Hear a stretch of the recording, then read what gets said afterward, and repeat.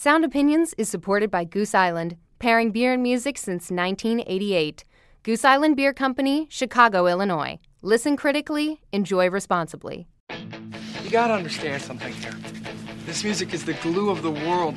It holds it all together. Without this, life would be meaningless.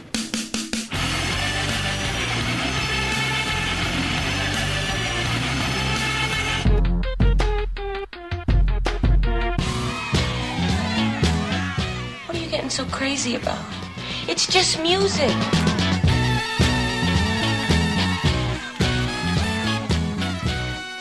Welcome to Sound Opinions from Chicago Public Radio and American Public Media. I'm Jim DeRogatis, the pop music critic at the Chicago Sun-Times. And I'm Greg Kotz. I write about rock and roll for the Chicago Tribune. Today on the world's only rock and roll talk show, Jim and I talked to Joey Ramone's brother, Mickey Leigh, about life growing up with the punk rocker. And later on, Greg and I will review the new records by the modern-day supergroup Gorillaz and indie rockers the Besnard Lakes. You're listening to Sound Opinions, and now it's time for some music news. Shooters, okay, guns, girls, ladies, okay, guns, okay, okay, come on. They want me to surrender. Clap, y'all. I think they want me to surrender.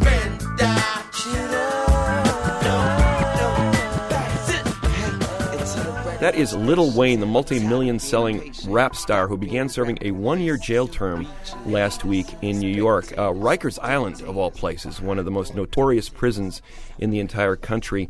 Unprecedented, I think, Jim, that Lil Wayne has begun serving a one-year jail term for gun possession. I cannot think of a single rap or rock performer of his magnitude that is serving a prison sentence at the height of his career. You could say that maybe the rapper T.I., who also served a one-year jail term for gun possession charges a year ago, was in a similar plane, but I think Lil Wayne's in a class by himself. I mean, we're talking about, level of Elvis or the Beatles at the height of their fame going to jail. What a weird trip it has been for Lil Wayne in the last year. After he was arrested on these gun possession charges, pleaded guilty, admitted that he had possession of this gun, and is going to Rikers Island, which is a godforsaken place for anyone, let alone someone of this magnitude. A few weeks ago, when he was about to go to jail, he said, no, wait a minute, let me have dental surgery. I got to have my diamond-encrusted teeth removed because this may make me a target for a mugging in jail. So he had the diamonds replaced with gold. Then last week, when he was going to the jailhouse, the place went up in flames, so they had to delay the sentence yet again. The courthouse. Yes, the courthouse. And then finally began the sentence last week, vowing to continue working on his music while in Rikers. With any luck, with good behavior, he can get out in 8 months. It's interesting, Greg. I mean, he had the gun on his tour bus. He was not brandishing it. It's hard to imagine in a world where, like, Jeff Skilling of Enron and Lord Conrad Black, the press baron, are in these white-collar country club prisons, that Wayne deserves to go to the hellhole that is Rikers Island. You have to suspect, A, he's targeted because he's a rapper, B, he's targeted because he's famous and wealthy, and C, because he's black.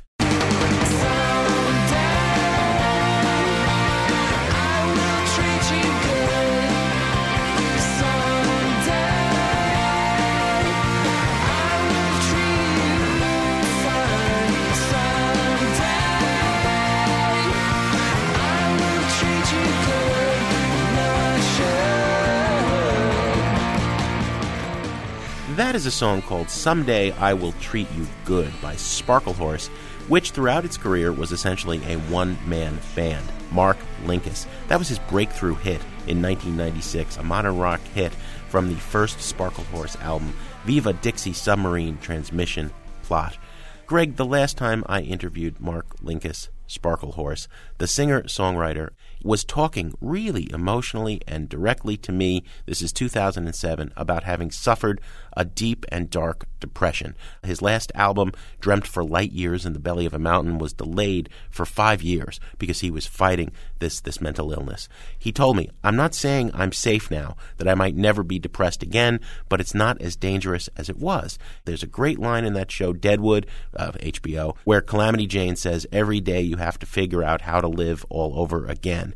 Well, that's how I feel. Tragically, Linkus shot himself to death in the heart on March 6th in Knoxville, Tennessee. He was 47 years old. Sparklehorse has an incredibly rich discography. Southern Gothic. You know, it is the dark, mysterious end of alternative country. It was a consistent sound that he explored over several albums, and it won him a tremendous following, not only of fans, but of other artists who worship this guy. Tom Waits worked with him. Tom Waits doesn't work with anybody else, right? Stephen Drozd of the Flaming Lips recorded a lot with him, and Danger Mouse, the superstar producer who is half of Gnarls Barkley. In fact, Danger Mouse, Brian Burton, and David Lynch, the film director, were collaborating on this multimedia project called Dark Night of the Soul, which was delayed in its release because Danger Mouse's label said, you can't put this out. It floated on the net, and there was all sorts of legal wrangles. That was finally going to be coming out within the next couple of months. And I know that back in 2007, Linkus was excited about that project. There apparently is a new Sparklehorse album, which is 9/10 completed. He was in Knoxville because he was setting up a home studio where he was going to finish work on that album. Obviously, the music world has lost a great talent, and we just wanted to pay homage to him. This is a track from that Dark Night of the Soul collaboration with Danger Mouse and Mark Linkus and David Lynch.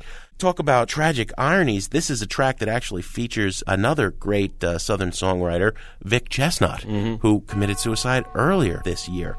It's a song called Grim Augury on Sound Opinions. Both our families at a gathering were cutting a baby out with my grandmother's heirloom, antler-handled carving knife.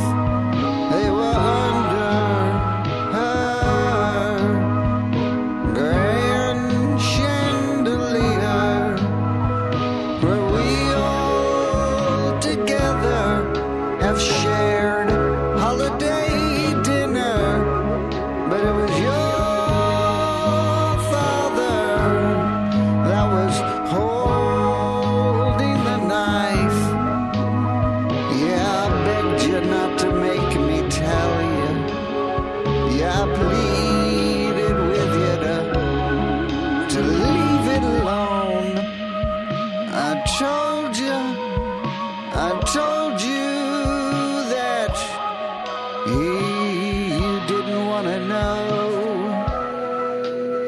what went on in my horrible dream. I was peering in through the picture window. It was a heartwarming tableau, like a Norman Rockwell painting, until I zoomed in. I was making noises in my sleep, but you wouldn't believe me when I told you that I wasn't with someone in my dream. Catfish were wriggling in blood and gore in the kitchen sink. Yeah, I told you.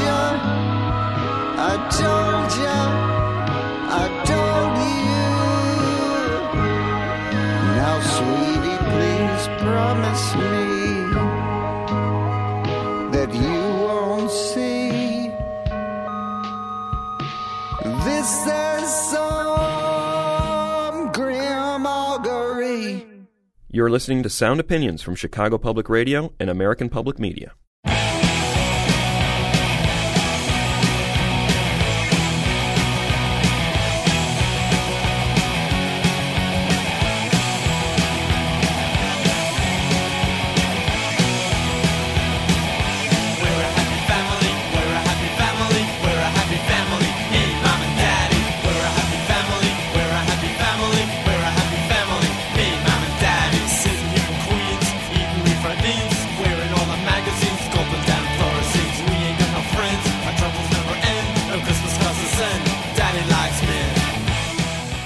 You're listening to Sound Opinions, and that is the classic track, We're a Happy Family, by the Ramones. In fact, Greg, it is now fairly well known that the Ramones as a band were not a happy family, and Joey Ramone, the lead singer, did not have a very easy family background. His brother, Mickey Leigh, was a musician from an early age. In fact, he was the first one from that whole circle of friends to play in a band with John Cummings and Tommy Erdelyi, later Johnny Ramone and Tommy Ramone. Mickey would go on to form Birdland with the great late rock critic Lester Bangs, and then he had a band called the Rattlers, but he also worked as a roadie for his brother's group, the Ramones. He had a front row seat, in other words, to one of the most fascinating bands in the history of rock and roll, and certainly one of the most important figures in his brother, Joey. Yes, Jim, Mickey Leigh has a new book called I Slept with Joey Ramone, a little bit tongue-in-cheek on the title, but it's literally true. I mean, he grew up with Joey Ramone. Mickey had insight into his brother's personality that is unparalleled and basically pours it out in this book. When you think about the Ramones, you look at those four individuals who formed that band and you think they should never have done anything together, and yet they made this amazing music. They were so incompatible on so many levels. We know some of the backstories of Johnny Ramone and Dee Dee Ramone through their books and memoirs and through various films. Joey's background has been a little shadier.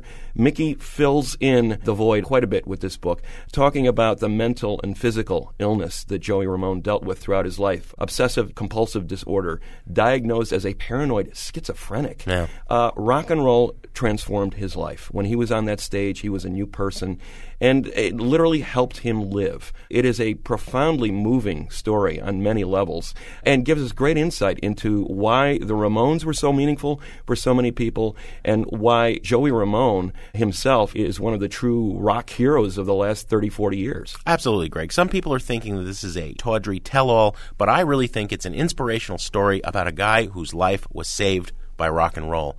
We have both Mickey Leigh and Legs McNeil, his co-writer, who of course wrote the classic punk rock oral history, Please Kill Me, and co-founded Punk Magazine. Mickey, welcome to Sound Opinions. It's great to see you again, Jim. It's been, I don't know, a decade. About 10 years. Right. We worked together when I wrote that Lester Bangs biography. You were in a band with Lester.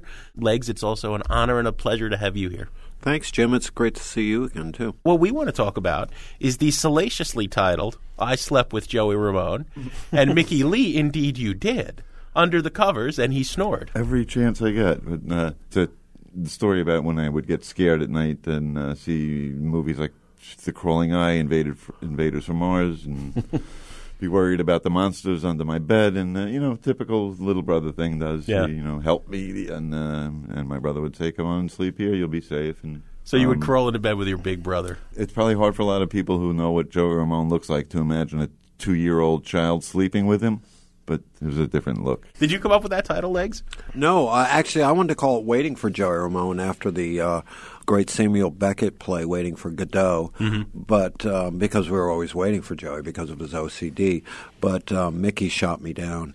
It's billed a family memoir, and it really is a story as much about the person, this older brother that you grew up with, as much as the rock star that most people know about, the lead singer in the Ramones. Was there a moment, though, Mickey, where you felt like, there's a part of my family history, it's not necessarily a pretty story. It's an honest, sincere story, but there are elements of this story where you go pretty deep. Was there ever a point where you felt like there were things that were off limits or that you didn't want to go into? Was it difficult for you to go there? Well, yes, it's true. This is not a fairy tale. And it wasn't meant to be. There were points I got to where I thought I should stop here, and I did. I mean, there's things that I did not put in this book that were probably could be far more embarrassing than the things that are in there. And I don't think I divulged that much that anybody didn't really know what that the Ramones had emotional problems. I mean, you got a guy singing about teenage lobotomy, give me shock treatment, psychotherapy. Psychotherapy, or that they sometimes engaged in some physical activities with their girlfriends. But I think the casual Ramones fans might have taken those songs as they were joking about it. It was almost a comic book. It had nothing to do with reality. And in fact, what your book says is that every one of these songs was rooted in some kind of real-life experience, it seemed like. Well, there was a lot of mental illness to pick from out of the four guys. Dee Dee, Joey, Johnny, and, not so much Tommy, but out of the other three guys, I mean, there was, a myriad of... Well, that's why Tommy left. Yeah, right. Yeah. A myriad of mental illnesses to choose from. It gave the group a lot of creative energy for a long time and made some great, popular, classic American pop songs. I mean, they were having fun with themselves also. It was, it's black humor, but it's based, as most legends are, in fact. In some kind of fact. Yeah. I mean, like Beat on the Brat, walking out of Thornycroft, and the kids staring at Joey and looking at him. Joey said he just wanted to beat him over the head with a baseball bat. Beat on the brat, beat on the brat, beat on the brat with a baseball bat. Oh yeah, oh.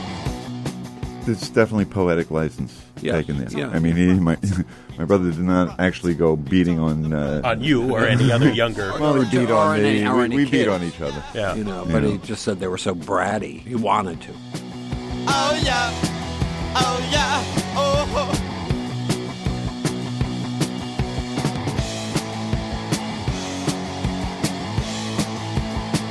What can you do? What can you do with a brat like that? Always on your bum. What can you lose? What can you do? What can you do with a brat like that? Always on your bum. What can you lose?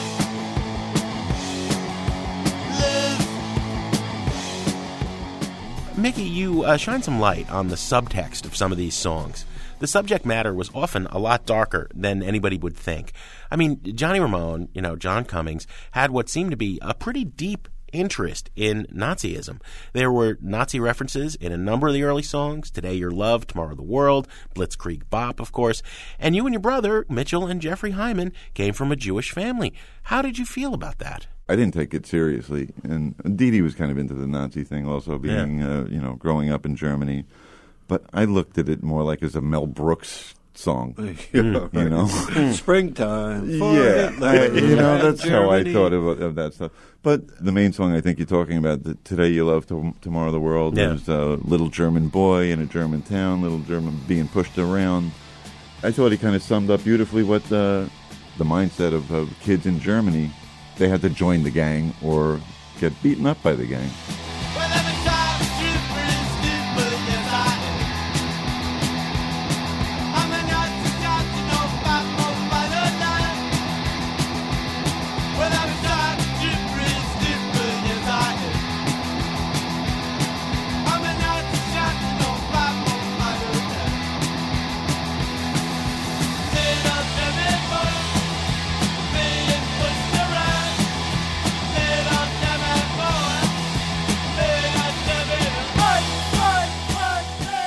That's what got them their edge, and that's what made them unique. Well, there has been a lot written about the Ramones, obviously, and some of the best stuff by Legs McNeil and Please Kill Me, and of course, actually going back to Punk Magazine. But the thing I think, Mickey, that you and Legs did with this book, I Slept with Joe Ramone, in addition to the personal stuff, it really does show how this magical formula came together. There's this certain kind of humor that was unique to this little group of outcast misfits in Forest Hills, and how that humor developed, it was a natural development and just brought a group of outcasts together in the neighborhood.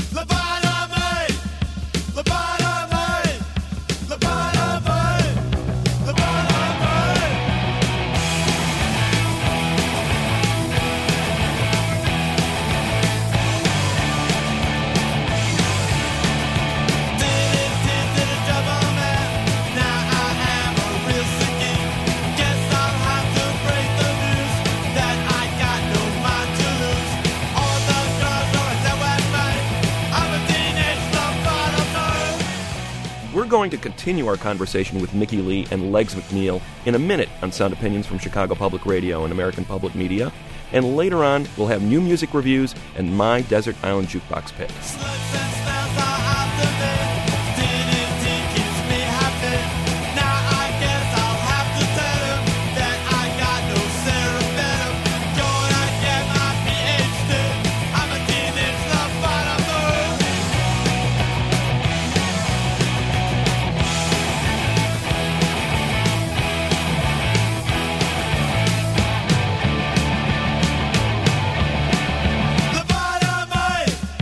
The bottom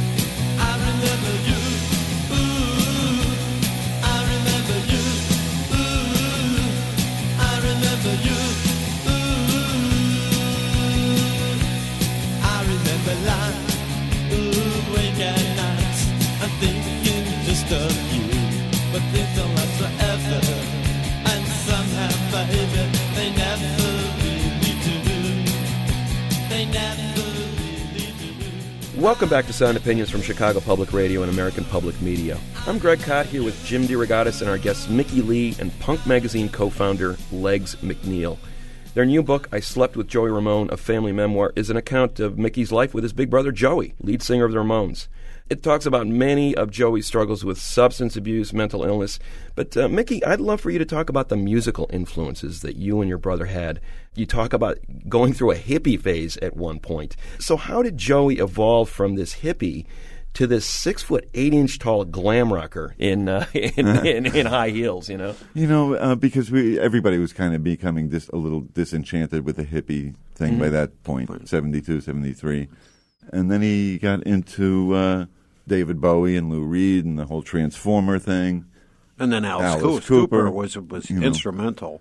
So the music that we were listening to at that time, I guess, made it easy for a transition like that to happen. Mm-hmm. So how did you get access to different music? I mean, you had to be pretty in the know to hear anything relatively avant-garde. So how did you discover new records? I got an album called Zapped. I was very heavily into Frank Zappa, right? And on his Burnt Weenie Sandwich album, there was a thing on the insert where you could send Frank $2 and he'll send you an album called Zapped. Mm-hmm. And on this album was a compilation of bands that Zappa either discovered or had formed himself, like the GTOs and the Mothers of Invention. And then also on there was Lord Buckley and Wildman Fisher and somebody named Alice Cooper.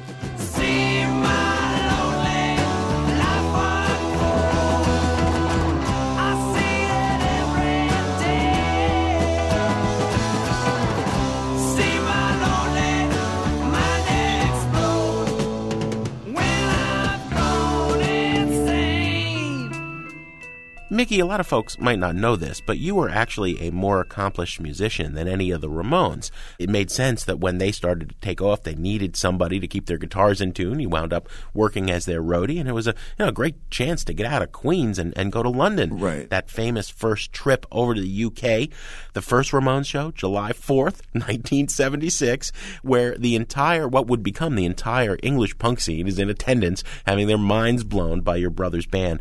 What was that like to be there? It was surreal. We didn't know what to expect. I think Punk Magazine had 2 issues out at that point. Three. Yeah, because Joey came out. And there was this whole dispute of where it started. Was it started in New York City with the Ramones or the Sex Pistols?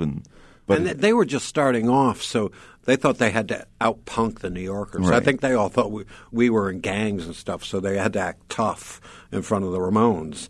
And Mickey describes this great scene of walking.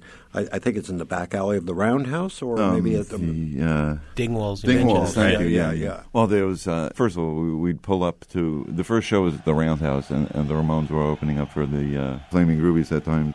We pull up there, and it's like a scene out of Lord of the Flies. I mean, I really did expect them to start chanting "Kill the pig," Yeah. So these kids with safety pins coming out of their and spiky hair, right? Chopped up spiky hair. Yeah, they somehow seem to gear their fashion look more towards Richard Hell and the Voidoids, with all kinds of T-shirts fastened together with safety pins. Very violent style of dress. And people forget this. You look at CBGB's photos from 76, 77, and it still looks like a bunch of long-haired hippies, really, right. The audience. That wasn't a fashion movement in New York. Exactly. So then we get over to England, and it's a total different thing. And they wanted to be they wanted to be punk. They wanted to be angry. They wanted us to intimidate us. Mm-hmm. So we get out of the cab to go to Dingwall's, and there was like a gauntlet they formed. They're trying to scare us, and one guy says, "You want a mouthful of hair?" And didn't quite know what a mouthful of hair meant at that time, so I just said, "What flavor?" And seemed to work. It seemed to work. Yeah. I guess that's what they were looking for, was for some kind of confrontation, but for us not to show any fear. Right. And he meant he was going to headbutt you. Yes. Yeah. Mm-hmm. So how did the band react to this environment? There was clearly a lot of electricity. You could tell that they were fans, but they didn't want to act like fans. So it was more of a challenge, and it was probably a good thing, because it was a good thing for creativity. Mm-hmm. And you're talking about the Clash, the Sex Pistols, the Damned. Who else? The Stranglers. The Stranglers. That was in the gauntlet at Dingwall's. Well, the only ones that actually approached us were Mick Jones and and Joe Strummer from The Clash. That's right. And they said, we're The Clash and we're going to be bigger than the Sex Pistols. Mm-hmm. And they were very competitive there, much more competitive than, the scene at CBGB's. It was more about just having fun there. I think one of the things that people forget in romanticizing the Ramones, punk was always a movement that was about, here we are, warts and all, honesty, and yet kids today still build up, the Ramones. Right. It's the mythology thing. Yeah, they mythologize everything. Absolutely. Yes. But, you point out your brother and the Ramones wanted to be successful, and they couldn't understand stuff like when Sire Records came to them and said, I don't know if we can put this song Carbona, Not Glue on the album. It's a really catchy tune and it could be a hit, but, Carbona's trademarked. It's kind of, what is it, a floor cleaning liquid? Ramones are talking about it's more fun to get high on this floor cleaning stuff than it is to get high on glue. And the Ramones were, you have a scene, they're kind of crestfallen. They hadn't thought about, well, what do you mean it can't be a hit because they won't play it on radio? As if somebody was going to play a song about getting high. I thought they were. I must admit that mindset bewilders me to this day. Yeah, because and Legs. We had this argument. Legs gave me a great line. Yeah, because he thought. I thought it was the most radio-friendly song I'd ever heard in my... Because it's just so it's so Beach Boyish. Carbona, Not Glue. Yeah, it's TV's fault why I am this way. Mom and Pop want to put me away from the early morning. I'm not sorry for the things I do. My brain is stuck from shooting glue. TV's fault why I am this way. Mom and Pop want to put me away from the early morning movie to the late late show. After it's over, nowhere to go.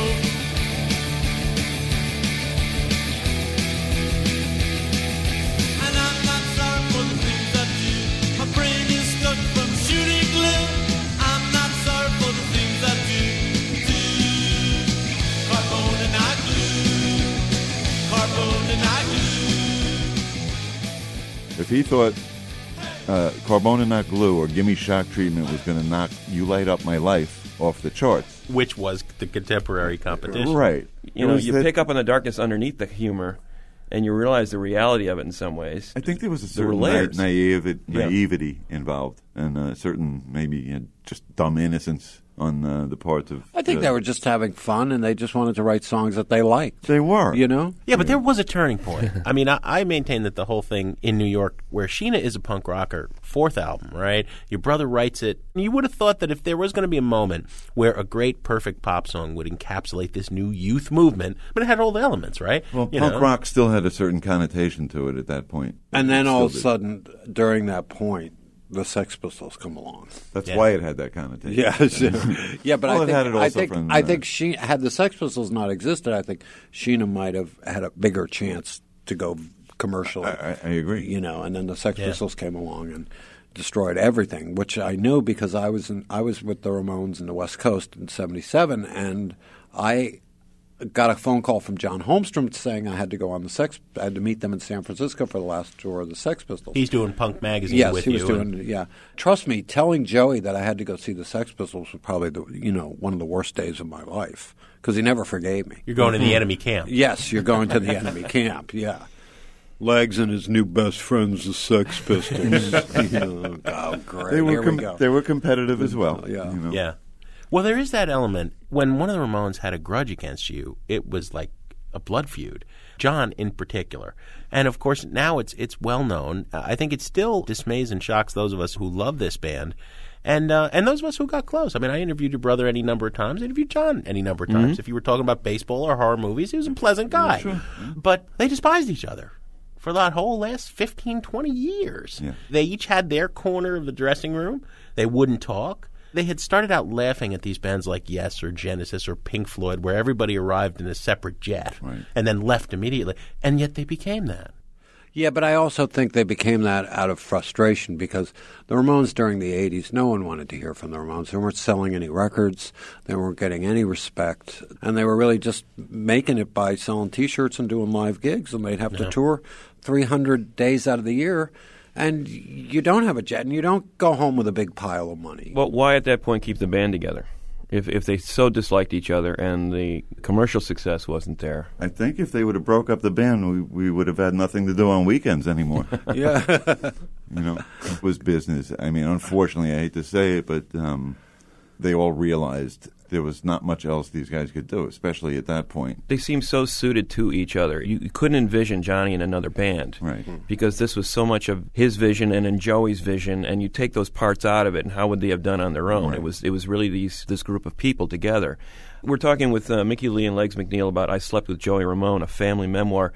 I want to get back to this transformational element with Joey, because you talk about his insecurities, Mickey, as a kid. I mean, this kid was, your brother was a screwed-up kind of guy. And yet, on stage, here's this rock star that people idolized. What was it about getting up on that stage with that microphone in his hand that made him a different person than he was in the rest of life? Anger, adrenaline. Well, Phil Sapienza, who was a psychotherapist, Your stepdad. It was Mickey's stepdad, said when Joey was going through a really hard time when he was 18, 19, and got self-committed to St. Vincent's, he had a lot of anger and stuff.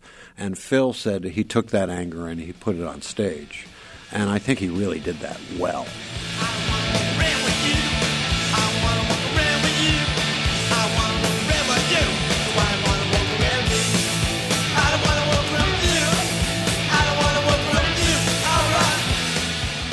And he was exhausted after those shows. The thing I give him so much credit for, and I'm so proud of him for, is overcoming those insecurities and being able to put yourself up on a stage. I mean, the guy grew up so fast and so tall and skinny, and every kid in the neighborhood was pointing and laughing at him all the time. So to take that and put yourself on a stage, well, and then to add takes a lot of balls. The physical looks plus the obsessive compulsive and any number of, he's not a healthy kid, he's always sick, and yet he's a rock star. I mean, what would you rather have in the end? That hit single where you came and went, or the fact that now anybody, no matter what they look like or however they're challenged, thinks, maybe I can do it. Right. If Joey Ramone did it, exactly. I can do it. That's the whole point of this book.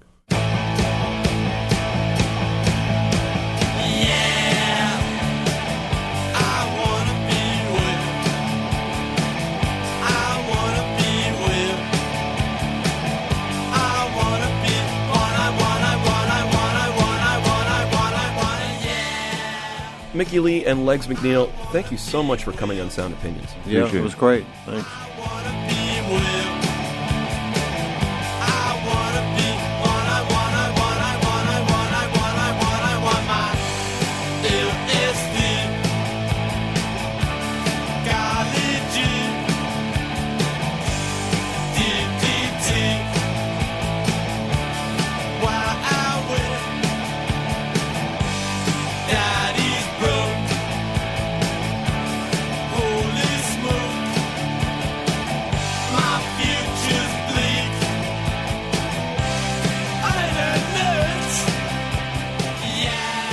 If you'd like to give your critical opinion on Sound Opinions, leave a message on our hotline, 888-859-1800, and we'll put it on the air. You can also email interact@soundopinions.org or connect to us on Facebook and Twitter.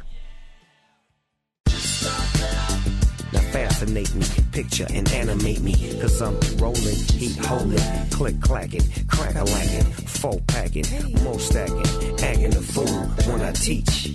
Welcome to the world of the plastic beach. Yeah. Welcome to the world of the plastic beach. Mirror, mirror on the wall. Boss dog, give it to him. Get involved. Turn it up. Speed it up. Slow it up. Underground, but he under us. Undercut. Shipped up. Chipped out. Swimming with the sharks with my gills up. Turn the wheels up real tough. Drinking lemonade in the shade. Getting blade with a gang of pilgrims.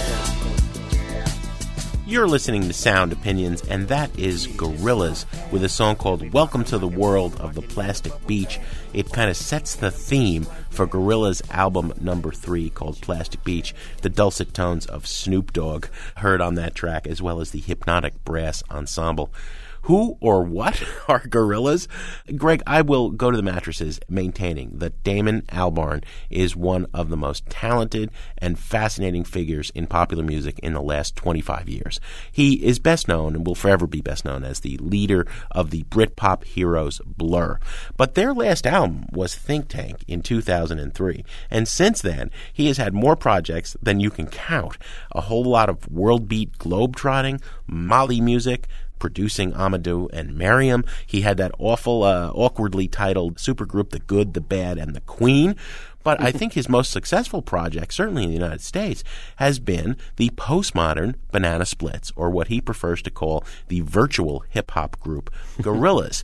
Essentially a collaboration between him and Jamie Tank Girl Hewlett, the cartoonist. They invented these 4 cartoon simians. They toured hiding behind screens, projections of these animated characters on stage, and have had a lot of guests in the studio as they made this kind of genre-blurring hip-hop that grabs grooves from all over the world and has lots of different guest stars appearing, like Snoop Dogg, like up top there. But still, through it all, it's a particular Damon Albarn vision. It is the leader of Blur who is driving this project. The 2001 debut, self-titled, and 2005's Demon Days both yielded some super hits. Clint Eastwood, Feel Good Incorporated. Now it's time for album number 3. I don't know how Damon has had time to breathe, let alone make another Gorillaz album in the midst of all that activity. But here it is. Plastic Beach, concept record about a floating island of trash. Let's hear a song and then give our opinions about the album. This is Super Fast Jellyfish, featuring De La Soul, who's collaborated with Gorillaz in the past, and Griff Rhys of Super Furry Animals on Sound Opinions. Are you kidding? Yo, pretty packages of Frosted Delights. Look, it comes with a toy. I like that. I want a number 4, number 6, and throw in a plastic donut. Just enjoy the gritty crunch. It tastes just like chicken. Wrappers of many bite sizes. Man, are you freaking blind? It's a rock. All mixed in the pot full. Mama's homemade from scratch. Well, not quite. Toasted over flames, they be tasting quite right. All hail King Neptune and his water breathers. No snail thing too quick for his water feeders. Don't waste time with your net. Our net worth is set, ready, go. Many know others. What? We be the colors of the mad and the wicked. We be bad, we be brick it with the 24-hour sign. Shower mind habits while you dine like rabbits with the crunchy carrots. Gotta have it super fast. A whole line of breakfast you've got time for. Super fast, I come in last. But just in time for breakfast. Keep it true, forever blue. The night throws actors, aluminum, a crucial fun, aluminum. The sea is radioactive. That is Superfast Jellyfish from the new Gorillaz album Plastic Beach. As Jim mentioned, De La Soul and Griff Rhys of Super Furry Animals collaborating. This is what Damon Albarn has been doing in the last decade, Jim, is these unusual cross-generational, cross-genre collaborations. He has become something of a world music ambassador. Yeah. Traveling the globe, bringing people together that normally would never play together. Like a much more prolific Peter Gabriel. Indeed. And he's done a wonderful job with it. Some of it works less well than others. Gorillaz is clearly the peak of those collaborations. One thing about this record, on the previous 2 Gorillaz records, he had collaborators, Dan the Automator on the first one and Danger Mouse on the second one, that brought more of a pop production sheen to those projects. And you mentioned the hits, Clint Eastwood, Feel Good Inc. There's nothing quite that accessible on this record. Albarn is pretty much running the show now. He's the main cog in this group. And I think he's framing this record as something of an ecology elegy, the last words of a dying planet. Yeah. You know? A heavy concept album from a group of cartoons. Exactly. So if you thought Demon Days was a dark record, the previous Gorillaz record, this is darker still. And as a result, the mood is more anxious and dark and disturbing and more low-key. And as a result, it may seem kind of disappointing and more hodgepodgey than those previous records. But I think it exudes kind of a chilled charm once you get through it a few times. And I love the brilliance of a record that can make the Lebanese National Orchestra and Lou Reed sound pieces of the same whole. Like they belong together. Yeah. Bobby Womack, the soul legend, and then the guys from The Clash. I mean, it's nuts. Damon Albarn's a genius, hands down. This is a dark record, but it is more of a beginning-to-end journey from start to finish, this space that only exists between your earbuds. I gotta say, we grade albums on Buy It, Burn It, Trash It. You're going with? I'm going with a Buy It. A double Buy It for Gorillaz Plastic Beach.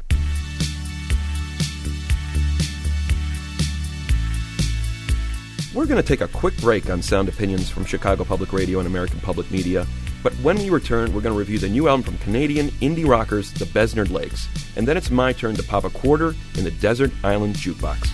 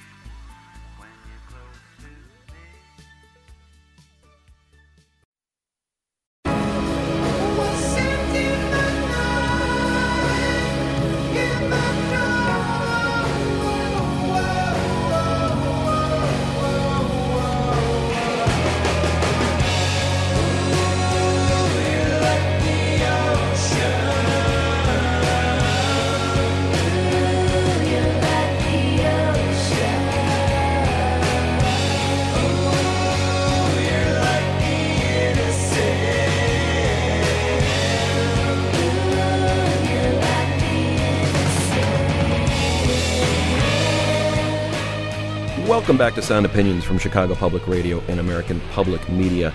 That is the Besnard Lakes from their new album, The Besnard Lakes Are the Roaring Night. And that track is called Like the Ocean, Like the Innocent, Part 2, The Innocent. That gives you a little hint about where this group is going on this record. It is dense. It is epic. And there's not one, but there's two-part suites. Indeed. The Besnard Lakes are basically a duo from Montreal that has been fleshed out with various musicians over the years, Olga Gorillaz and Jace Lasik, a husband and wife team that have been working together since 2004. This is their third album. Their second album, their 2007 release, The Besnard Lakes Are the Dark Horse, was a breakthrough for them. Got a lot of notice in the blogosphere, began touring around the country to rave notices, an epic sound that is expanded further on this new record. We're going to review it in a minute, but let's play a track from it to give you a taste of what's going on here. It's a track called Albatross from the Besnard Lakes on Sound Opinions. In the sultry West Coast night, hopping and lost in road, amongst the hopeful and the young.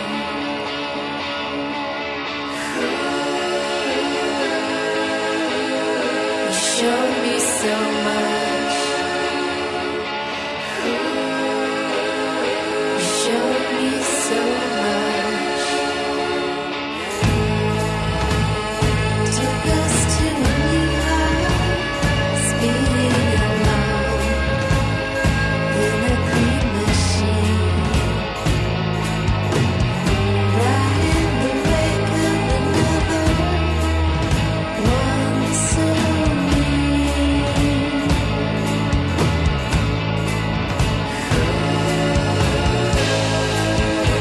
You showed me so much.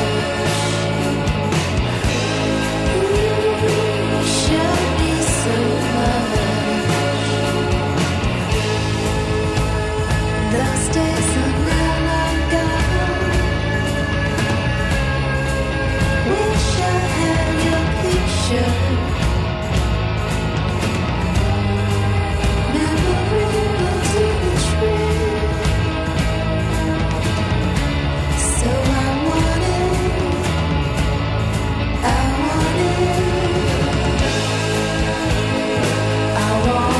to help you.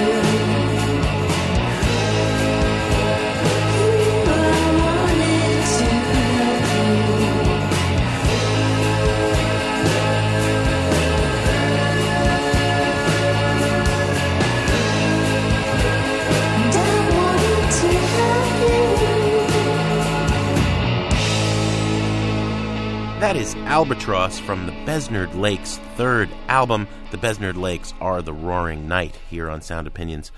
Greg, what I love about this Montreal band is that they are finding an unlikely middle ground between what people are calling more often beard rock, that kind of folky, back-to-nature indie sound that Bon Iver and Fleet Foxes champion, and the early 90s psychedelic music of shoegazers, such as My Bloody Valentine, Lush, and Ride. It's a big sound that this band likes to explore on very big songs, and this is their most epic album yet. Now, nothing here rocks as hard as that wonderful song Devastation from the last album. They played it here live when we had them in the studio a couple of years ago. But for anybody who appreciates a big canvas that is leisurely colored in with these muted twilight tones, hazy walls of guitar and whispered harmony vocals and sleepwalker rhythms, this is a gorgeous album that you could just lose yourself in forever. I gotta say, buy it, burn it, trash. It's a buy it record. I think we need a new category, and that's wow. I mean, I am just blown away by this record. I gave it 3.5 out of 4 stars in the Chicago Tribune, and I'm probably pulling my punches a little bit. Yeah, I was thinking that too. I gave it 3.5 out of 4 stars. I'm thinking this is as good a record as I've heard this year so far, and maybe in a good long while. I think it's just an amazing achievement. Olga Gorillaz and Jay Slasik need to be brought up into that upper pantheon of great collaborators. I mean, they co-wrote, co-produced, and basically played most of this record. It's an amazing achievement. You mentioned the My Bloody Valentine connection, that heavy guitar sound, the beard rock, yes. I'll add the Brian Wilson orchestral splendor. I think there's a lot of influences of that early 60s pop sound that Brian Wilson and Phil Spector were doing. The one virtue on this record that is perhaps brought out more than any other is the virtue of patience. They let these songs evolve and develop, but there's never a sense of slackness. You're always going somewhere. You're waiting to see how the journey is going to end. They've got these 2, 3, 4-part songs that always take you somewhere. You know, this could be progressive rock under another name, but it has none of the negatives that are associated with that term and all of the positives, that epic orchestral splendor. There's a great payoff at the end of every one of these songs. I love seeing you so excited. I love this record. So it's a double buy. Double buy it. I tell you, little buddy, this whole island is bewitched.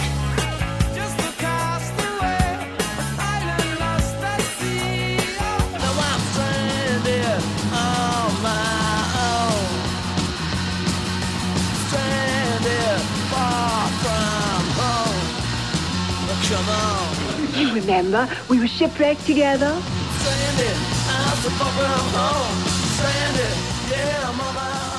As often as possible here on Sound Opinions, Greg or I like to take a trip to the desert island, pop a quarter in the jukebox, and play you a song we cannot live without today. Greg, what do you got? Thank you, Jim. Thinking a lot about Joey Ramone in this show. Powerful bringing back a lot of those memories because Joey Ramone's influence on my life has been pretty profound. I remember going to see a Ramones gig on their first tour back when I was in college and going to see the band right as they got off stage. They were breaking down their equipment. And, they didn't have any roadies back then. Joey Ramone seeing our group at the show and putting his arm around me and said, you can do it too, kid. And the next day I started my fanzine because of the inspiration that these guys gave us that, hey, if somebody like that can make great music and inspire people, I can do it too. Joey Ramone's death at age 49 in 2001 of lymphoma was incredibly tragic and an incredibly moving moment for a lot of people in my generation. But what people may not realize is that Joey was busy until the day he died. He was finishing up his own solo record, Don't Worry About Me, which is a great record, and he had just come off finishing a project by one of his heroes, Ronnie Spector. Joey Ramone, in addition to being a rock star, was also a huge rock fan. And what the Ramones basically were these 4 guys channeling those 3-minute pop singles that they loved so much that they grew up with in the 60s, the sound of Phil Spector and the Beach Boys and the Beatles into their own language. And Ronnie Spector in particular, with the Ronettes, with those big hits, Be My Baby, Baby I Love You, The Best Part of Breaking Up, Walking in the Rain, were a huge influence on Joey Ramone. He told me once that he wanted to sound like Ronnie Spector. He wanted to be the male answer to those great pop singles that Ronnie Spector sang. And he was able to pay her back in the late 90s when nobody was talking about Ronnie Spector anymore. He did an EP with her called She Talks to Rainbows. He was the producer. He chose the songs. One of the songs he chose brought him full circle. It was by one of his contemporaries, the New York Dolls guitarist Johnny Thunders, with You Can't Put Your Arms Around a Memory. Ronnie Spector does a great job with the song. Joey surrounds her with this great instrumentation, in particular this sighing guitar line that runs through the song that just adds this added layer of melancholy to it. I love it. Here it is, Ronnie Spector doing You Can't Put Your Arms Around a Memory, as produced by Joey Ramone on Sound Opinions. It doesn't hate to try. All the smart girls know why. It doesn't mean I didn't try. I just never know why. It's because I'm all alone. Ooh, baby, you're not at home. And when I'm on, big deal, I'm still alone.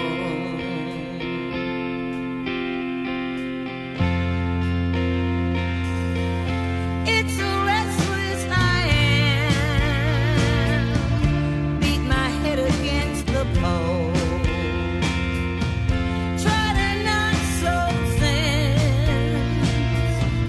down in my bones. And even though they don't show, the scars are so old. And when they go,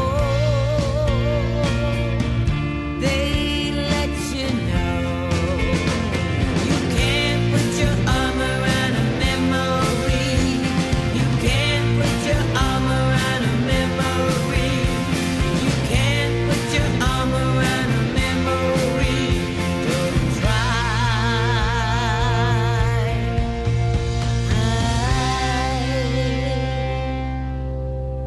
Don't try.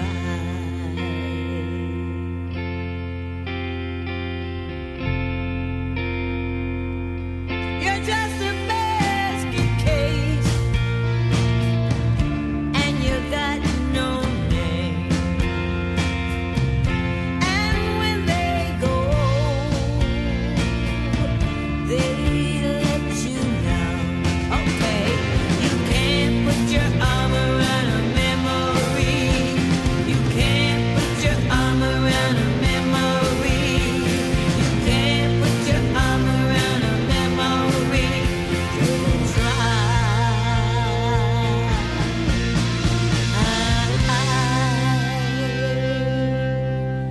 Don't try. Don't try.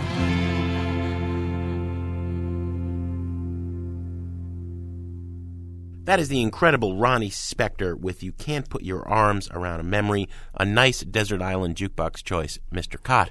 What do we have on the show next week? Thanks, Jim. Synth-Pop is everywhere these days. A lot of bands having great success using synthesizers as the key to their sound. We're going to go back to the roots of the movement in the early 80s on next week's show.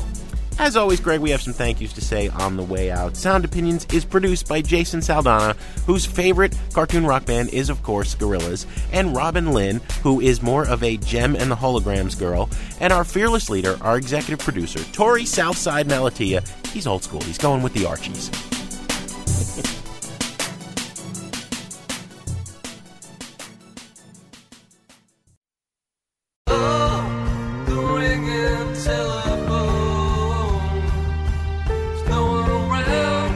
On Sound Opinions, everyone's a critic. Now it's time to hear what you have to say.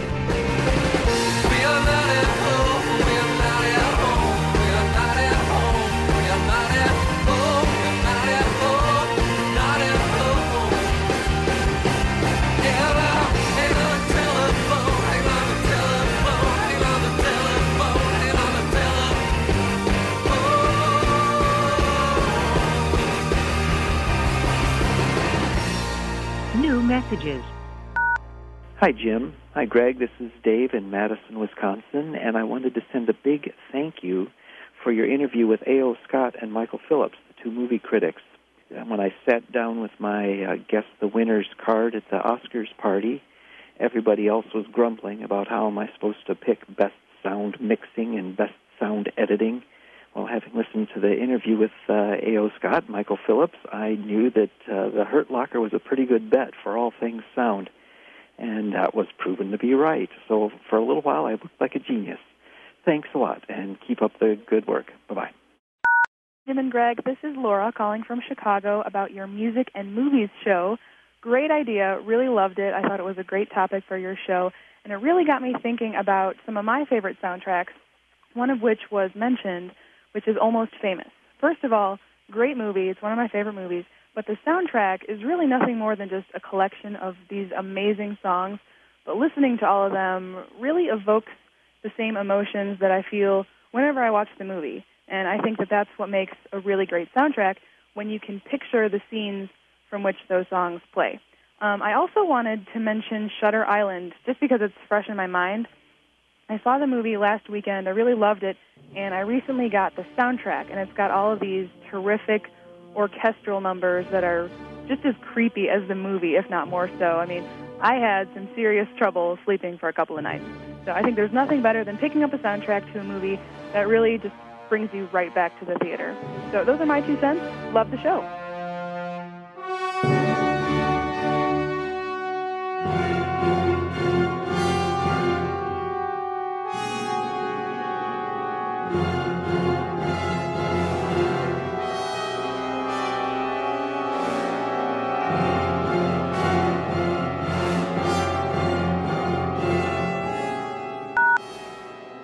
Hey guys, this is Austin from Chicago. Just listened to your show about radio, and I gotta say, how could you overlook the title track from Donald Fagen's debut 1981 masterpiece, The Night Fly? I mean, you're so bold as to dedicate 5 to 10 minutes to Michael Stipe's mumbling, but you completely overlook Fagen's immaculately produced, smooth sound that created the digital standard for radio. I mean, how could you be so inconsiderate as to ignore the genius that is the Night Fly? Keep up the good work. Love the show, but... I'm Lester the Night Fly. Hello, Baton Rouge. Won't you turn your radio down? Respect the 7-second delay we use.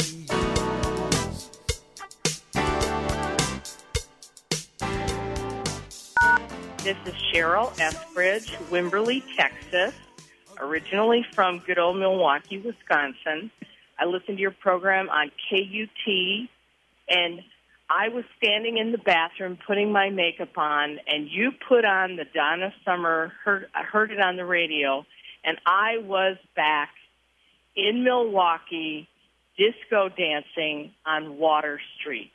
I was there. I was in the arms of some strange man, having the time of my life. That was one of our favorite songs that they played. Now, I'm a multi-generational music listener, but boy, when Donna Summer sang, it brought back flooding of memory. Thanks for playing great music, and I hope the weather warms up in Chicago for you guys. Have a great day. But they said it really loud. They said it on the air, on the radio. No more messages. To give us your opinion on Sound Opinions, call our hotline, 1-888-859-1800. We'll be back next week with Sound Opinions from Chicago Public Radio and American Public Media.